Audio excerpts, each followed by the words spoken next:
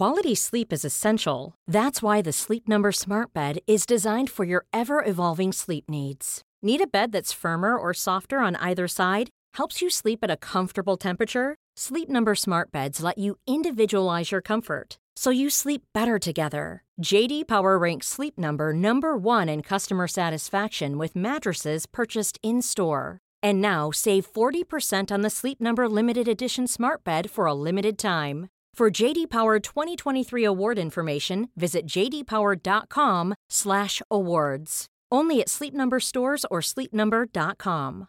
Hey, I'm Ryan Reynolds. Recently, I asked Mint Mobile's legal team if big wireless companies are allowed to raise prices due to inflation. They said yes. And then when I asked if raising prices technically violates those onerous two-year contracts, they said, "What the f*** are you talking about, you insane Hollywood ass?"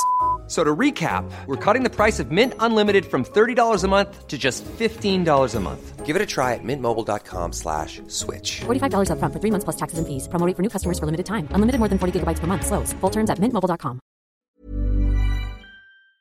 Hello everyone, welcome back to the History Hit Warfare podcast. I'm your host, James Rogers, and this episode focuses in on the Second World War. Specifically, how did the artists, curators and archivists at places like the Louvre Museum in Paris protect some of the world's greatest masterpieces from the Nazis?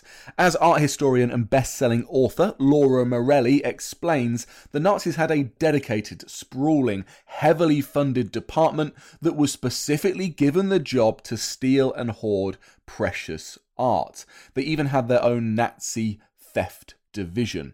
But there was one painting that they couldn't find, one that Hitler, the failed artist, desperately wanted. And despite a cat and mouse chase that lasted the entirety of the war, they never got their hands on it. And this was the Mona Lisa. Laura's retelling of this story is captivating, and she's got a new book out called The Stolen Lady, a novel of World War II and the Mona Lisa. Check it out, and remember, if you like what you hear, then take a second to pop us a 5-star review on Apple Podcasts or wherever you get your podcasts. Enjoy.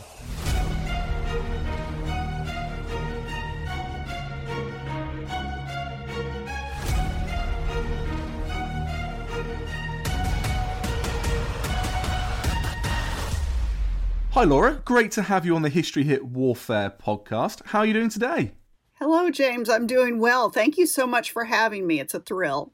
Not a problem at all. It's not often that we get to have a best-selling art historian on the podcast, but when it comes to the Second World War history of masterpieces, both stolen and protected from the Nazis, well, you are the person to come to. So let's dive straight into this. Take us back to the beginning of the war. Let's say to 1939 or perhaps even further. When did museum staff at places like the Louvre in Paris start to prepare to, well, be involved in the war, to be looted by invading forces, whether that be the Nazis or not? When did they start to prepare for this?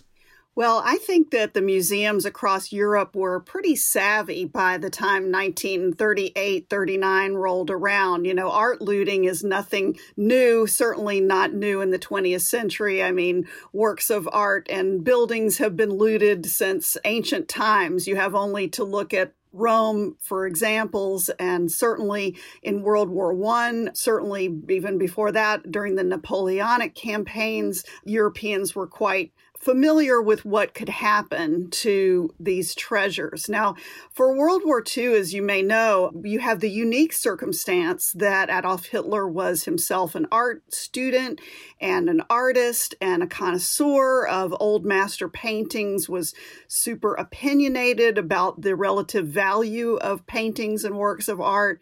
And certainly these old master paintings, like the works of Leonardo da Vinci, for example, were at the top of the Germans' list of things to bring back to Germany. So the staff of these museums across Europe began packaging up their treasures. In 1938-39, the Louvre was very quickly removing works of art from the paintings from their frames, rolling up huge canvases across the floor. And if you've ever been to the Louvre, you know some of these paintings are absolutely massive.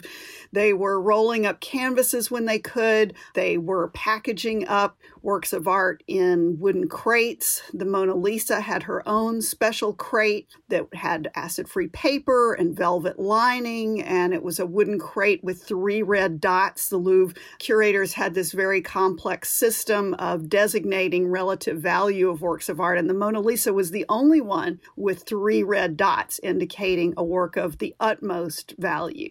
Wow. This is a tremendous, monumental effort.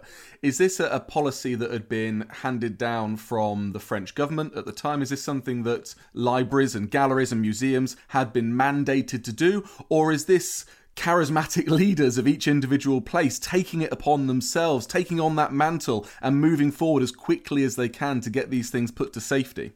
You know, I think in reality, it's a combination of both, but it's interesting when you look back at the historical record to see that sometimes these official efforts were a little bit confused or not very coordinated. And it's amazing and really inspiring, I think, to read the individual contributions to this effort. And you really do find these stories of individuals putting the safety of these works of art ahead of their own safety. And particularly for the Louvre, there were many individuals who really went above and beyond the call of duty. For example, there was a woman who was a curator of Egyptian art. She was the only one with the correct paperwork that allowed her to go back and forth between the occupied sections of France and then in the parts of the country to the south where the Louvre had these secret hiding spots, these depots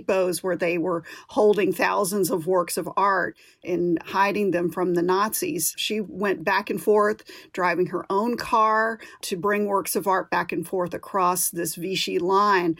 The director of the Louvre himself was an extremely charismatic man, Jacques Jaujard. He was really an incredible leader in crisis under pressure. He managed to finesse his way through this very oppressive and complicated German system. He continued to placate and put off the Germans who kept demanding and asking him to return his works of art to Paris once the Germans came into the city and occupied it. He used every tool in a French diplomat's arsenal. He was extremely polite. He was very genteel. He was super well dressed. He used all of these tools in his arsenal to say, oh, yes, we're bringing them back. We just have a little delay. We have to get our paperwork straight.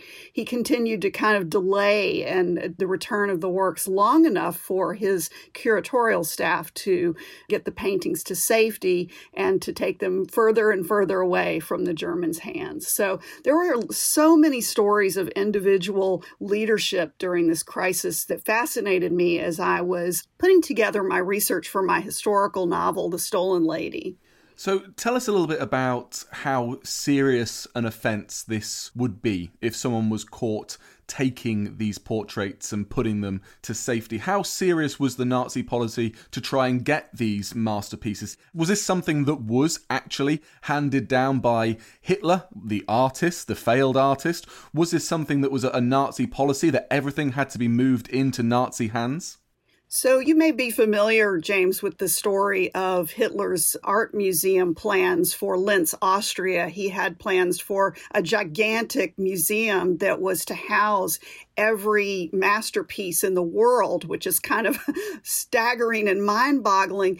Now, even more staggering and mind-boggling than that was the amount of people that he put at the service of this mandate to collect these works of art from across Europe. I mean, this was not just a policy or wasn't really carried out by just a handful of people. I mean, the Germans really conscripted lots of art professionals. They went to the universities and pulled art historians like myself out of the classroom to get involved in this effort. They brought in journalists, art historians, artists, art curators, conservationists into this effort. And when you really look across the span of Europe during World War II, this art collecting, quote unquote, effort was truly staggering. I mean, we are talking about tens of thousands of works of art, masterpieces, altarpieces pulled out of churches, paintings pulled from the walls of museums, books and archives pulled out of universities and libraries across Europe. I mean, it was an absolutely massive effort. And there were people involved at every level, from the lowliest curatorial assistant who was compiling inventories up to the very men who were reporting directly to Hitler. And I'm always amazed to look at these very high-ranking Nazi officers who spent so much of their time thinking about art in the face of this staggering war. It's really amazing to realize how much focus was put on works of art during World War II. And, the Nazis either stole or attempted to steal every known painting by Leonardo da Vinci, and in some cases they succeeded. In some cases, luckily, they didn't. Well, tell us about those cases where they succeeded. How many of Da Vinci's masterpieces were they able to get hold of? And I can assume there's some harrowing accounts of how they got hold of them. Yes. And, Leonardo da Vinci was an extremely prolific person, but there are only about 16 surviving paintings by him. And probably the most dramatic of these stories is the story of the Lady with the Ermine, which is a beautiful portrait that was painted in 15th century Milan of a young woman with a white furry creature in her lap. If you Google Lady with the Ermine, you'll say, oh, yes, I recognize that picture. It was taken from a private collection just as the Nazis stormed into Poland. They took it from a noble Polish family, along with a portrait by Raphael, landscape by Rembrandt, and many other works of art. And this was really a direct, they marched into this beautiful country home and took all of these works for themselves. And in other cases, works were successfully hidden. Leonardo da Vinci's portrait of Ginevra de Benci, which is the only of his paintings in the United States, was hidden in a wine cellar in Liechtenstein. The Mona Lisa, as I mentioned, was packaged up in the Louvre, and she moved to 5 different hiding places in the French countryside between 1939 and 1945. The Nazis were hot on the heels of the Mona Lisa. There were many close calls where they were literally in the same building at the same time, and the Louvre curators were clever enough to keep the picture out of their hands. So it really was kind of a patchwork, but certainly for France at least, the Germans were very keen on understanding where all of these hidden depots were, and the Louvre was very good at keeping them just out of arm's reach. They kept moving, shifting, negotiating with private castle owners in the countryside to see what might be good hiding places.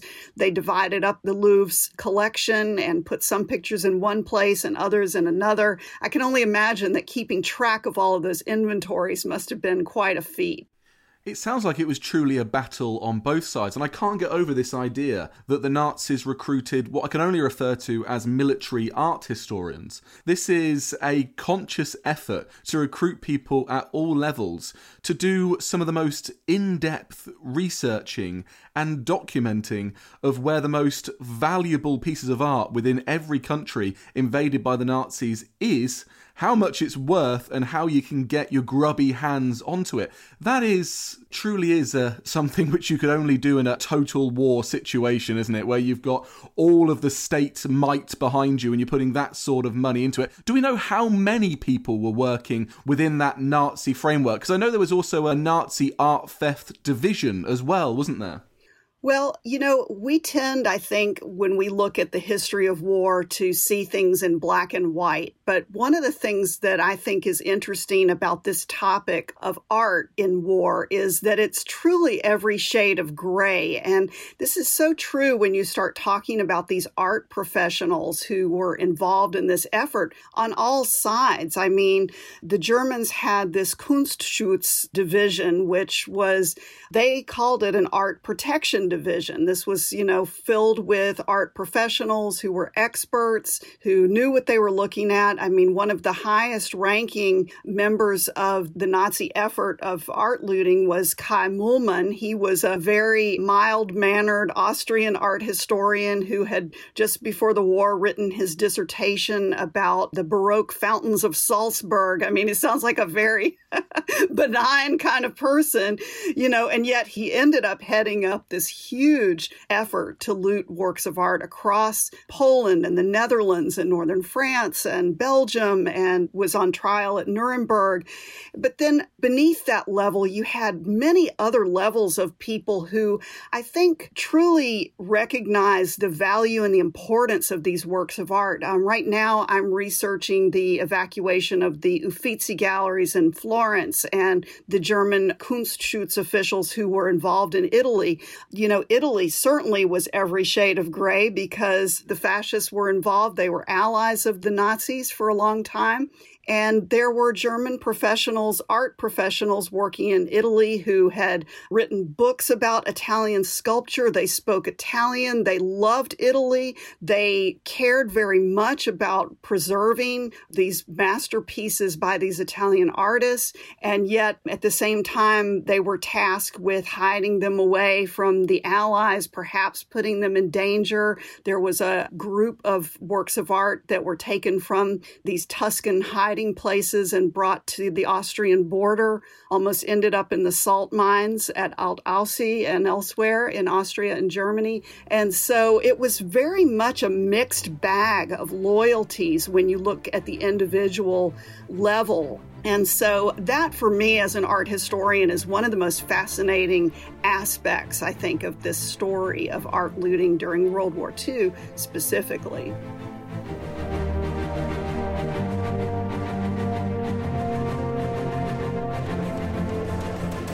Imagine a millennium that laid the foundations for the modern world as we know it today, when kingdoms were forged, languages shaped, cultures created. I'm Dr. Kat Jarman, and on Gone Medieval, my co-host Matt Lewis and I will tell you just why the so-called Dark Ages really weren't that dark after all. Subscribe to Gone Medieval by History Hit wherever you get your podcasts.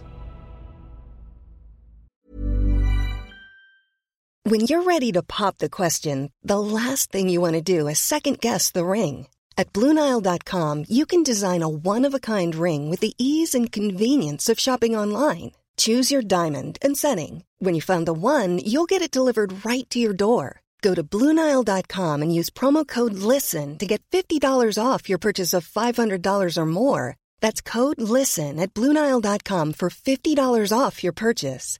BlueNile.com, code LISTEN. Quality sleep is essential. That's why the Sleep Number Smart Bed is designed for your ever-evolving sleep needs. Need a bed that's firmer or softer on either side? Helps you sleep at a comfortable temperature? Sleep Number Smart Beds let you individualize your comfort, so you sleep better together. J.D. Power ranks Sleep Number number 1 in customer satisfaction with mattresses purchased in-store. And now, save 40% on the Sleep Number Limited Edition Smart Bed for a limited time. For J.D. Power 2023 award information, visit jdpower.com/awards. Only at Sleep Number stores or sleepnumber.com. There's never been a faster or easier way to start your weight loss journey than with PlushCare. PlushCare accepts most insurance plans and gives you online access to board-certified physicians who can prescribe FDA-approved weight loss medications like Wegovy and Zepbound for those who qualify. Take charge of your health and speak with a board-certified physician about a weight loss plan that's right for you. Get started today at plushcare.com/weight loss. That's plushcare.com/weight loss. plushcare.com/weight loss.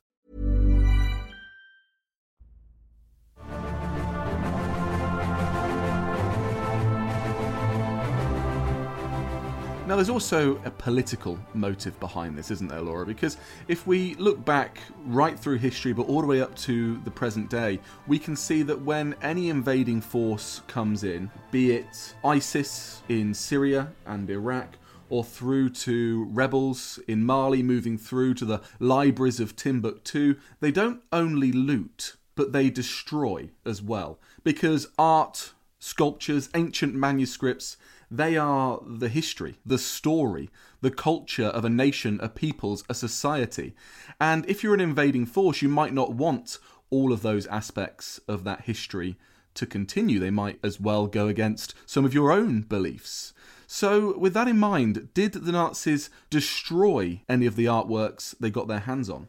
Well, certainly there are a lot of stories leading up to World War II in the mid to the late 1930s, where certain works of art, even in Germany, were confiscated, were burned because they didn't conform to the Nazis' ideals of what art should be. You know, again, think about Hitler as this connoisseur of art. He was incredibly judgmental about works of art. You know, they had exhibitions in Berlin and other German cities of works of art that were desirable and others that were undesirable. They had very strict criteria about what kinds of works they thought were worthy of keeping and which ones were worthy of destroying. Think about also the fact that one of the mines at Alt-Aussee in Austria was actually wired for bombing. So toward the end of the war, as the Germans were being squeezed back into Austria and Germany,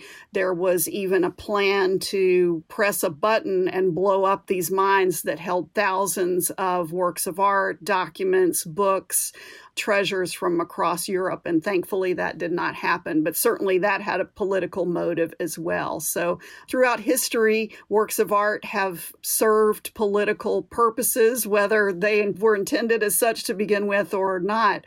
And certainly World War II is no exception to that. Hitler's quite the art critic for a man whose works were described as cold, unfeeling and distinctly mediocre by a lot of art critics. But he had his eyes on one in particular, and we've mentioned it already. This is the Mona Lisa, right? So this was chased across not only France, but also, well, tell us the story. What sort of efforts did the Nazis go to get hold of this 3-dot, immeasurable in terms of value piece of art, the Mona Lisa? So the Mona Lisa, a lot of people don't realize that it was Leonardo da Vinci himself who actually brought this painting to France. It was not looted by Napoleon, as some people believe, or anything like that.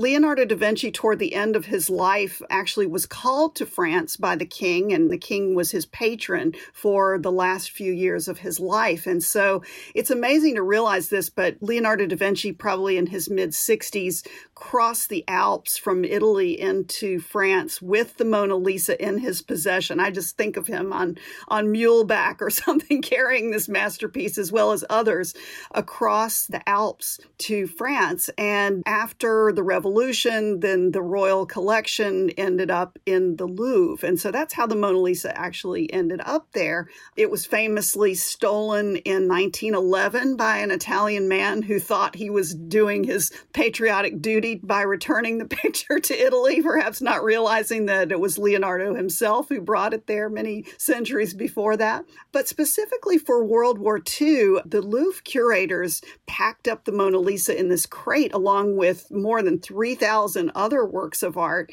They were loaded into trucks. The Louvre staff had to requisition all kinds of trucks across the city because they didn't have enough military vehicles. So the director of the Louvre, Jacques Jaujart, was very resourceful in getting hold of lots of other trucks. They had a difficult time because at the time they left the Louvre with these works of art, it was the moment when the Parisians realized that the Nazis were almost on their doorstep, and refugees were pouring out of Paris by the thousands. People were in cars, on foot, on bicycles, with carts, just with their belongings on their backs.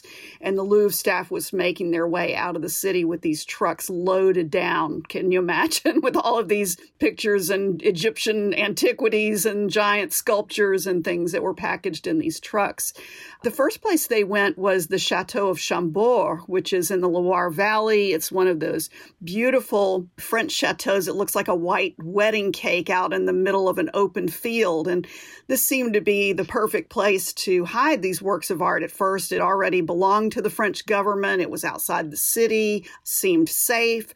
But it didn't take them long to realize that this was a big mistake. I mean, number one, they had problems of climate control. It was a damp and cold castle. But the main problem they realized is that it was a very easy target from the air. And all you have to do is Google aerial photos of Chambord, and you will see that that was a very easy target for air warfare. And so they ended up packaging everything up again and heading south. And as I mentioned, they then broke up the collection and started sending things to these different chateaus. The curators were going around the countryside, knocking on people's doors, saying, can the Ministry of Culture rent your home for a little while until we figure out what we're going to do? And they started hiding these works of art in these other castles in the countryside. One of the places they went was a monastery called Loc Dieu, which is in the countryside outside of Toulouse.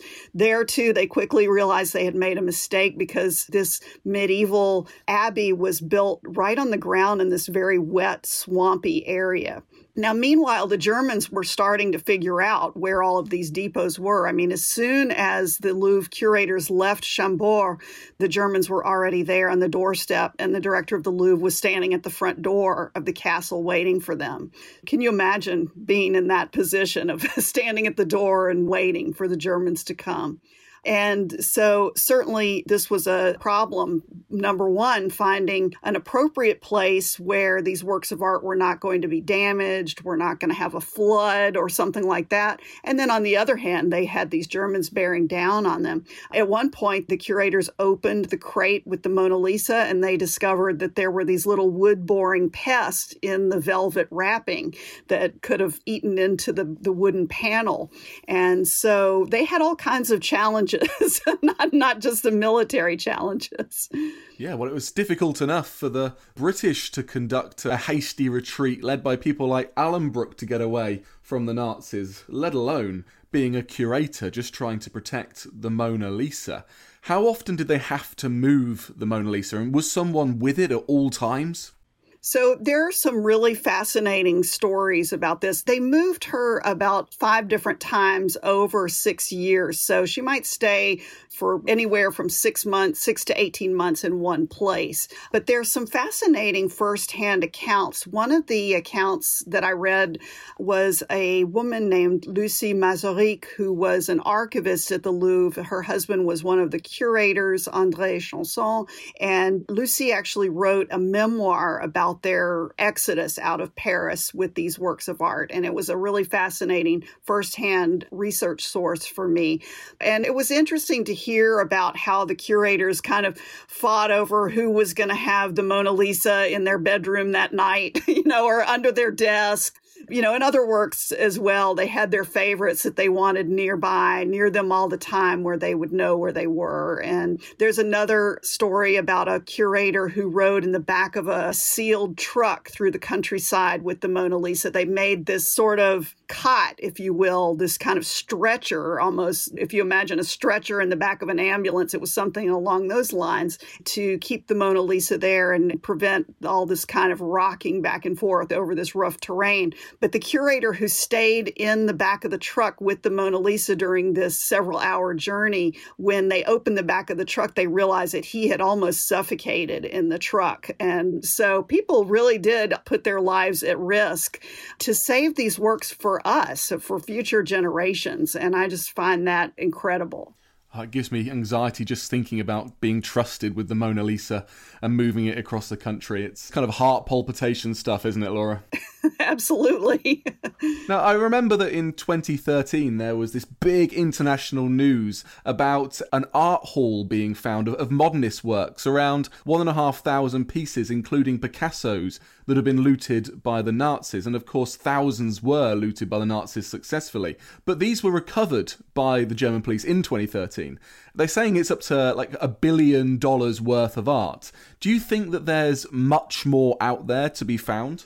I absolutely do. Yes. And I think that we're going to just continue to see things, amazing discoveries like that come to light. The one I'm hoping for that I hope I'm going to see in my lifetime is this painting that is a portrait of an unknown man by the artist Raphael. And it was in the same Polish collection as Leonardo da Vinci's Lady with the Ermine. And it traveled, this beautiful portrait of a man traveled with the Lady with the Ermine as the Germans were squeezed back into Germany toward the end of the war. And Hans Frank, who was the German-appointed governor of Nazi-occupied Poland, he wanted these pictures in his own possession.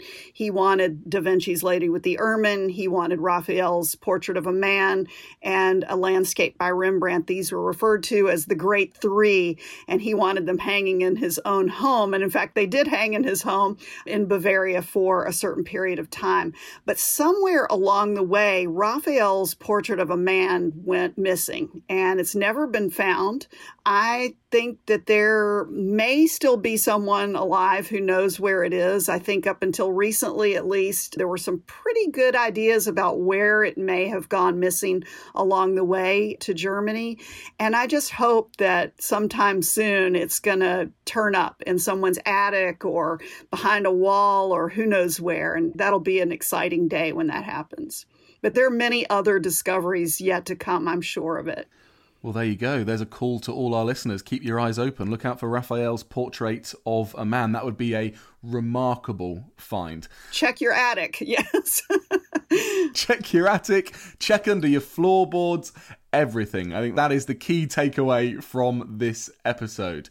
Well, thank you so much, Laura, for taking us through this cat and mouse game of trying to just keep some of the world's most precious paintings and pieces of art safe from the Nazis. Tell us, where can people read more about this story?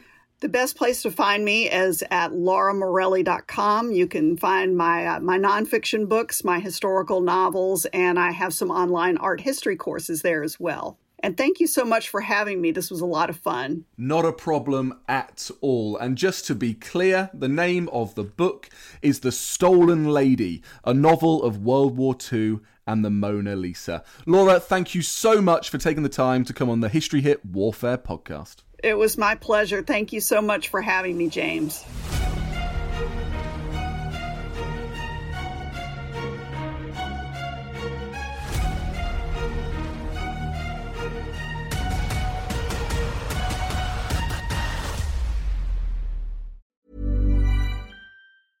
Cool fact, a crocodile can't stick out its tongue. Also, you can get health insurance for a month or just under a year in some states. United Healthcare short-term insurance plans, underwritten by Golden Rule Insurance Company, offer flexible, budget-friendly coverage for you. Learn more at UH1.com. Hey, it's Danny Pellegrino from Everything Iconic.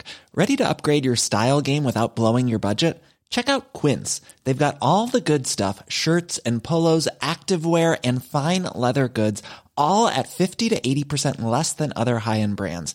And the best part? They're all about safe, ethical, and responsible manufacturing. Get that luxury vibe without the luxury price tag. Hit up quince.com/upgrade for free shipping and 365-day returns on your next order. That's quince.com/upgrade.